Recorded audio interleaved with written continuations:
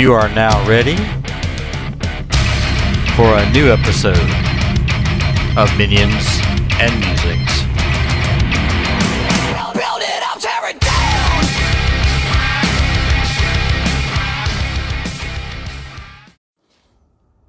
Evil Jeff back behind the mic. It is the convention report for day 2, the Saturday of Mystic Con. No, not Mystic Con. Haha, just joking.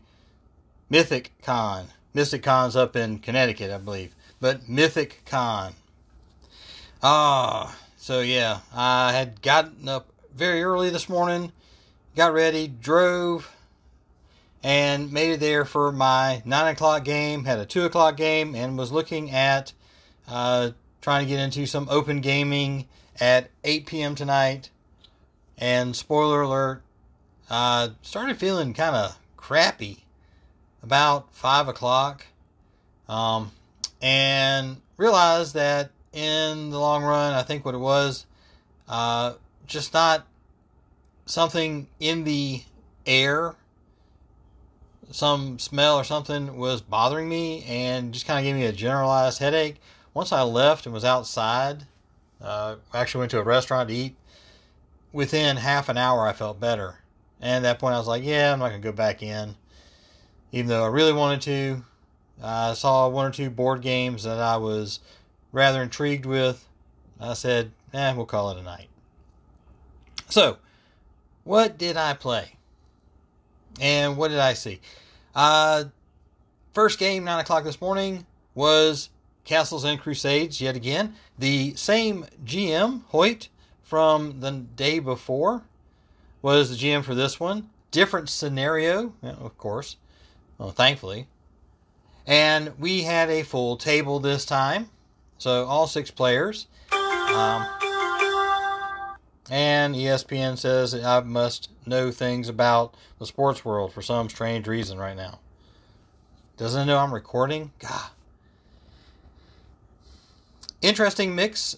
We had basically 4 of us out of the 6 that had been, were grognards, I guess, for all intent and purposes. But we had 2 young gentlemen, definitely in that 22 to 28 range. They were 5e only players, but they were playing in some other games to kind of see what things were like. So we got to tell them about, this rule set, Castle Crusades, how to think about it in terms of, the GM said, you can think of it as 5e light. Don't have all the little things in there, but the world is different, which we had to kind of correct.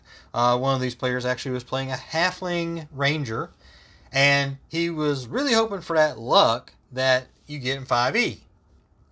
GM's like, no, we don't have that, but they have different racial abilities here. He goes, and they really kind of harken back to more of the original view of halflings and everything. And once he explained it that way, young man was like, oh, okay, that's cool.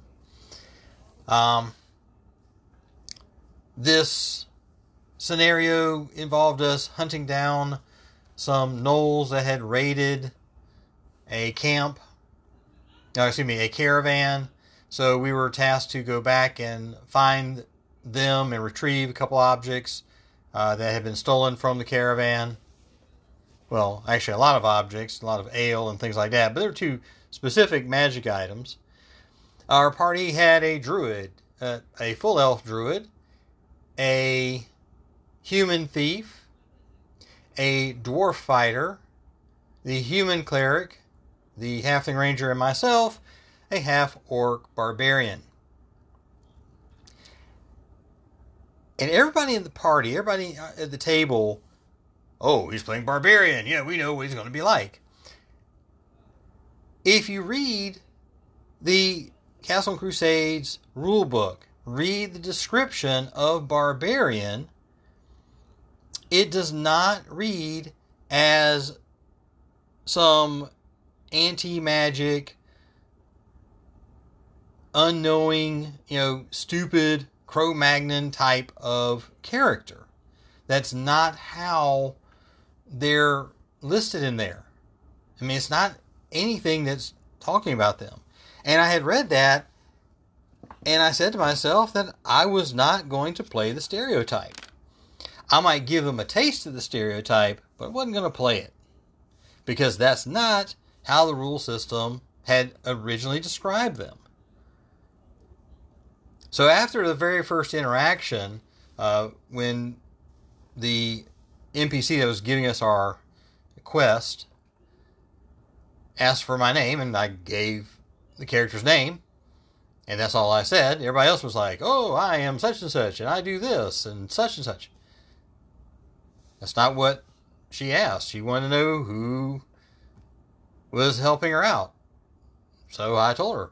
And when everybody else snickered, I then turned to them, and not in a, using sort of the voice I was using of the character, basically said, she didn't ask for what I did or who my family was or what flavor of meat I like. She asked my name. That's all. Why you give her so much information? And I think at that point, everybody realized I wasn't playing the stereotype they were going to think of. But those stereotypes did get in there. I was really trying to play, because I knew a little bit about the scenario just from the description, but trying to play something that was not going to be the party leader. Trying to stay back. And I especially wanted to do that personally because we had two more or less new players to the system. And, as the older players, and I could see it with the other more experienced players, they wanted to do the same thing, giving them the opportunity to play and so forth, not tell them things. We were telling each other things, but we weren't telling them how to play. We were listening to them and encouraging them, do that, so forth, and explaining things on their character sheets that they may not have seen, because they definitely were looking at these character sheets and making sure they understood what was on there and how to roll and so forth. And by the end of the game, they referenced the sheet to make sure, I've got this amount of bonus here when I roll, cool, boom. And they really weren't looking at the character sheet for answers. They realized part of the way through there of playing, it's like, tell us what you're trying to do, and we'll tell you if you can do it and what you need to roll, or if you need to roll. And I think it opened up their eyes, because one of them had not played in a way like that and had mentioned it. So it was pretty fun. In the end, due to conditions of the scenario, I ended up becoming the de facto leader. And the scenario ended up calling for it after everything happened. So, quite fun. If you want to know more about the scenario, you can actually go to Dungeon Magazine number 46. It's in there. To Bite the Moon, I believe was what it was called. Interesting one. It was originally written for D&D 2nd edition. But we had a great time playing that, and lots of little jokes here and there. And and I guess one thing, the young man that was playing the cleric was conflicted, because he ended up getting charmed, commanded, I don't remember which, I think it was a command, to protect the bad guy. He's like, I'm really sorry about this. I can't believe I gotta do this. We're like, play the character. What are you supposed to do? All right, do it. We looked at him, and we're not being, we were being unapologetic too. It's like, do what you gotta do. It's what happens. Yeah, if you had not been so bold as to be at the front of the party, maybe this wouldn't have happened. But it did, so let's do it. So it was rather fun to encourage him to play into the role and just have fun with it.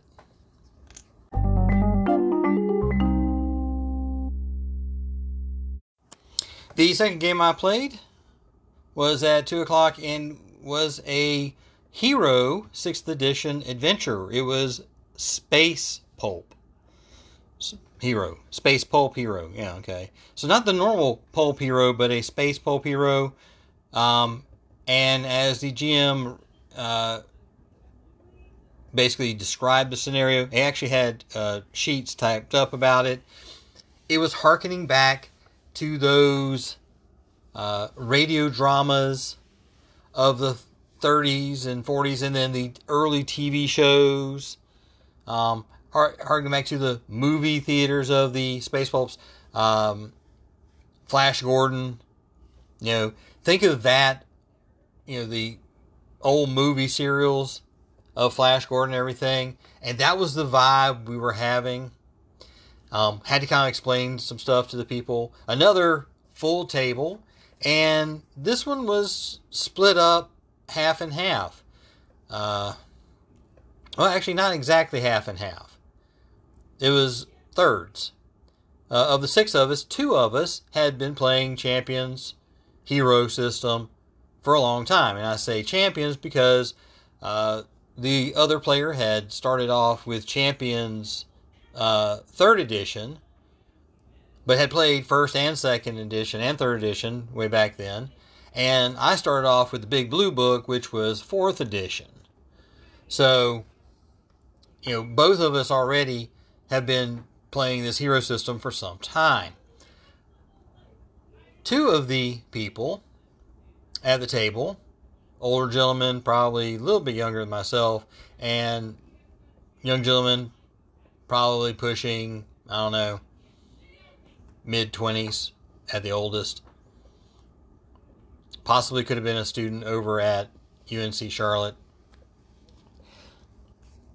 Was there, and both of them had played a little bit, but it'd been quite some time back since they had last played. So they had an idea, but they still were not exactly as certain. We had 2 other people there. We had a young lady that was a college student. That was evident by the ID that I saw her holding as part on her lanyard and everything. And then a teenage boy that was the son of one of the gentlemen there at the table.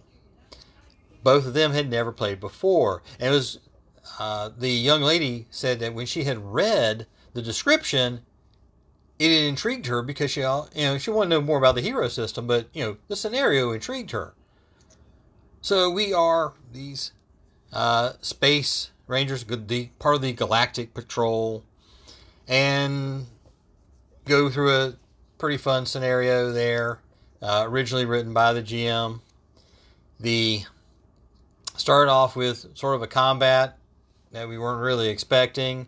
We're on a resort planet. We're actually on vacation. I guess I should tell you about the characters real quick. It was rather funny. We've got the quintessential Ranger, Space Ranger there of the Galactic Patrol. Good looking, brawny, not too smart. Just there are light bulbs that are slightly brighter than him. And that's how he does. He's oblivious to certain social cues. His sister is also part of the Space Rangers. She's an engineer, very good, and has, as we figured out throughout the game, has a unhealthy obsession with her brother. A robot that had been rescued, found, and brought back together. Now we say robot. It's not an android or synthedroid. It was a robot because you have to think more of the 30s and 40s. But this one, I would say, looked more like, what was that? The silent movie of the 20s. And I can't quite think of it, but, sort of female robot like that. We had an alien humanoid that was a scientist, but also had psychic powers. The young man next to me, the teenager, was playing a cat person, which was rather humorous, and this cat person had huge amounts of experience, which was interesting because with the amount of experience, we would think that the cat person would be second in command of the whole thing. But he was a little bit reserved, and that was just his nature, being a little shy and everything. And his dad did try to encourage him to, speak up, play a little bit. I was playing just a medical doctor that was on part of the Galactic Patrol and everything.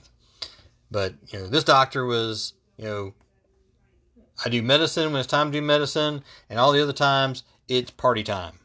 It's time for the poker game, it's time for drinking, it's time for something, It is, especially golf. Lots and lots of golf. So it was a great scenario. I thought it was great to see these younger players look at the character descriptions, because that was the nice thing about RGM. There were personality traits already given, and everybody, save the cat person, played into them. And there were more than once that we sat back and were just dying laughing at the situations that occurred due to the personality traits that were asked about or given to us on the character sheets. The fact that the robot is basically in love with the captain of the star of our ship, our little Space Ranger group, but he's oblivious to that, doesn't understand it. The sister is jealous of her attention to that, so it's a weird love triangle. And the rest of us just sitting back, just trying not to be involved in that. And my character being blamed for all sorts of things. It was funny because the young man playing the captain of our ship, he's very uptight. He's always on duty. Even when he is on leave, he is on duty. So he was playing up as, he had no clue as to how to relax. So my character, who enjoys relaxing and doing things, was trying to encourage him and tell him how to do it and so forth, which led to more than once of us bantering back and forth about, I told you they are in trouble. Like, no, that's not that. That's a party. You're hearing a party. That's not a protest over there. It's just back and forth. And you would have, I think if we could have had that particular session recorded and done as an actual play, it would have done pretty well. In the end, we both games we won. We finished the scenario and the objectives. Some fortuitous rolling here and there, especially in our hero game. Several times that we rolled 3s and 4s, very low numbers to get very high amounts of differential in what was needed versus what was rolled, which led to greater success here and there. We also did that one thing that you always hear about. Don't split the party. Yeah, we split the party. But at that point, it was to our advantage. If we had all stayed in one spot, we would have missed our opportunity. By splitting the party, we were able to cover more ground, and it actually worked out rather well. So, that was good.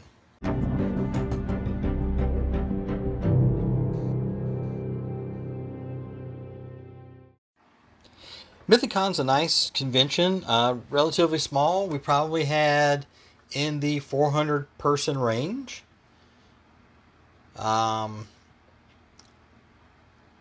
It wasn't. There were some rooms that were very were crowded and noisy. No more than, I think, the two biggest rooms had 8 tables each. And then some other rooms that were slightly smaller, they only had 6. If you were in that room of 6, a lot of times when I looked at the schedule events in there, there were only 3 games running at a time. In the room with 8 tables, usually it was 4, but there was, I think yesterday on Friday, one of the rooms actually had 5 games running at one time. And I understand that, well, thankfully that room apparently had air conditioning but it was rather noisy in there. So it was kind of hard to hear from what some people said. But overall, if you are in the North Carolina, South Carolina, Atlanta area, if you're talking like a 4-hour trip to Charlotte, maybe 5-hour trip to Charlotte, it's a good convention to go to. It's not too big. It's not tiny. And there are plenty of games in there. You can look up Mythic Con online. You'd end up going to tabletop.events and then looking at their list of games and who's there. It was a very interesting moment. As I was getting ready to leave, heading towards the exit and passing by a lady, and she speaks to somebody, and I took about 2 steps, and my brain said, dude, you know that person. You've seen that person. You know that voice. Go figure out where. So I turned around and followed her back in, trying to get her attention, but she couldn't quite hear me, and followed her into the dealer room. And when I saw her there, then I started going, yeah, now I know where you're from. And lo and behold, she's back from the old early gaming days, right after I got out of college, living in Columbia. And with the gaming groups that were around here, the convention that was put on by the university's game club down there, she had been one of the people that would basically be an exhibitor doing things. Her store has changed now. If you look online, Obsidian's Caldera, and there was no, and I'm not sure if she actually has a web presence anymore. There was one once upon a time, but I don't know if she has one right now. But it had been forever and a million years since I'd seen her. She and her significant other had moved up to Raleigh probably about 2002, 2003 time frame. Been up there for many years and going to a lot of conventions. When I saw her significant other come over, I looked at him and went, yep, I know you too. So got a chance to reminisce about a number of people that we knew from way back in the day, kind of catching up on them, things about ourselves, etc. So it was great to see somebody I had seen, 20 plus years, maybe let's say 25 plus years just about, and really be catching up. They hadn't changed a huge amount except getting older, but so had I. But they were looking at me like, yeah, we kind of know you, and you know a lot of the same people we do. But it was just like, just on the edge of things. And I knew just enough people and said, hey, there's these situations and these people. They're like, oh yeah, you had to be part of that group. So it was good to see them and chat with them. I didn't buy anything from her because, quite honestly, I didn't need any more crystals or anything like that. Just not what I need. But it was great to catch up there. If you get the opportunity, go to Mythic Con. Lots of games available there, lots of different varieties. While there is a bunch of, the D&D Adventurers League and Pathfinder Society and Starfinder Society, there were plenty of other RPG games out there. Savage Worlds, Forged in the Dark, Cypher System. Let me kind of go through a couple of these real quick here. I don't know what's going on there. Can't change anything. Legends of the Five Rings was there. Vampire Masquerade 5e. Dread. Blade Runner. They had a Pulp Cthulhu game that ran. I mentioned about Paranoia. I would like to have done, but I couldn't get in on that one. GURPS. There was a Transformers Call of Cthulhu 7th edition. Werewolf, the Apocalypse 5th edition. Genesis. So, a lot of games that I think are not just the standard things that you would see and everywhere. It wasn't D&D all the time. Nothing but D&D or Pathfinder. In fact, there was a Savage Pathfinder game, which I think a couple people might be interested in hearing about that. There was another one that seemed... Oh, I think they were playing Firefly on one of them. That's been around for a while. Oh, and for Carl over there, the Gemologist, Twilight 2000, 4th edition. John Large, I believe I've heard you say you've been playing Easy D6. They had a session actually tonight. I had looked at it, but it already sold out by the time I started trying to get in there for that. So, I would have liked to have seen some older games, and two of the GMs kind of were like, yeah, we'd like to see that. The surprise from one of them was like, why wasn't there like an OSE game? As much as that's been sold, and I did hear people talk about it, that there was no OSE scenario was, the big piece.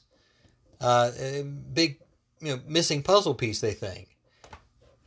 And we had a little discussion after the 9 o'clock game this morning about some things and mentioning OSE. And one of the young men at that game had heard of it, but didn't know much about it. So we kind of talked to him about it a little bit. And he was, quite interested in that. So why they didn't have any OSE here, it was one of those weird, I guess maybe oversight, maybe nobody wants to try to run it. In my head, I'm like, I would do that. I mean, there's a, tomorrow morning at 9 o'clock, I'm not doing that. I've got obligations on Sunday. But there's a Learn to Play D&D 5th edition. Why not have a Learn to Play OSE? That should be right up the alley there. I mean, I think it would be much easier to play that. And there was definitely some people there that would have been like, yeah, new players and maybe one or two older players, Though I guarantee you, it felt like if somebody had been putting out an OSE game, it would have been filled really quick. Just because people want to go and play it. And it would have been a lot of old grognards and such in there. Well, hey, thanks for listening to me ramble on about the games. Love to hear your thoughts on them, your commentary. Appreciate you dropping by. We'll catch you later.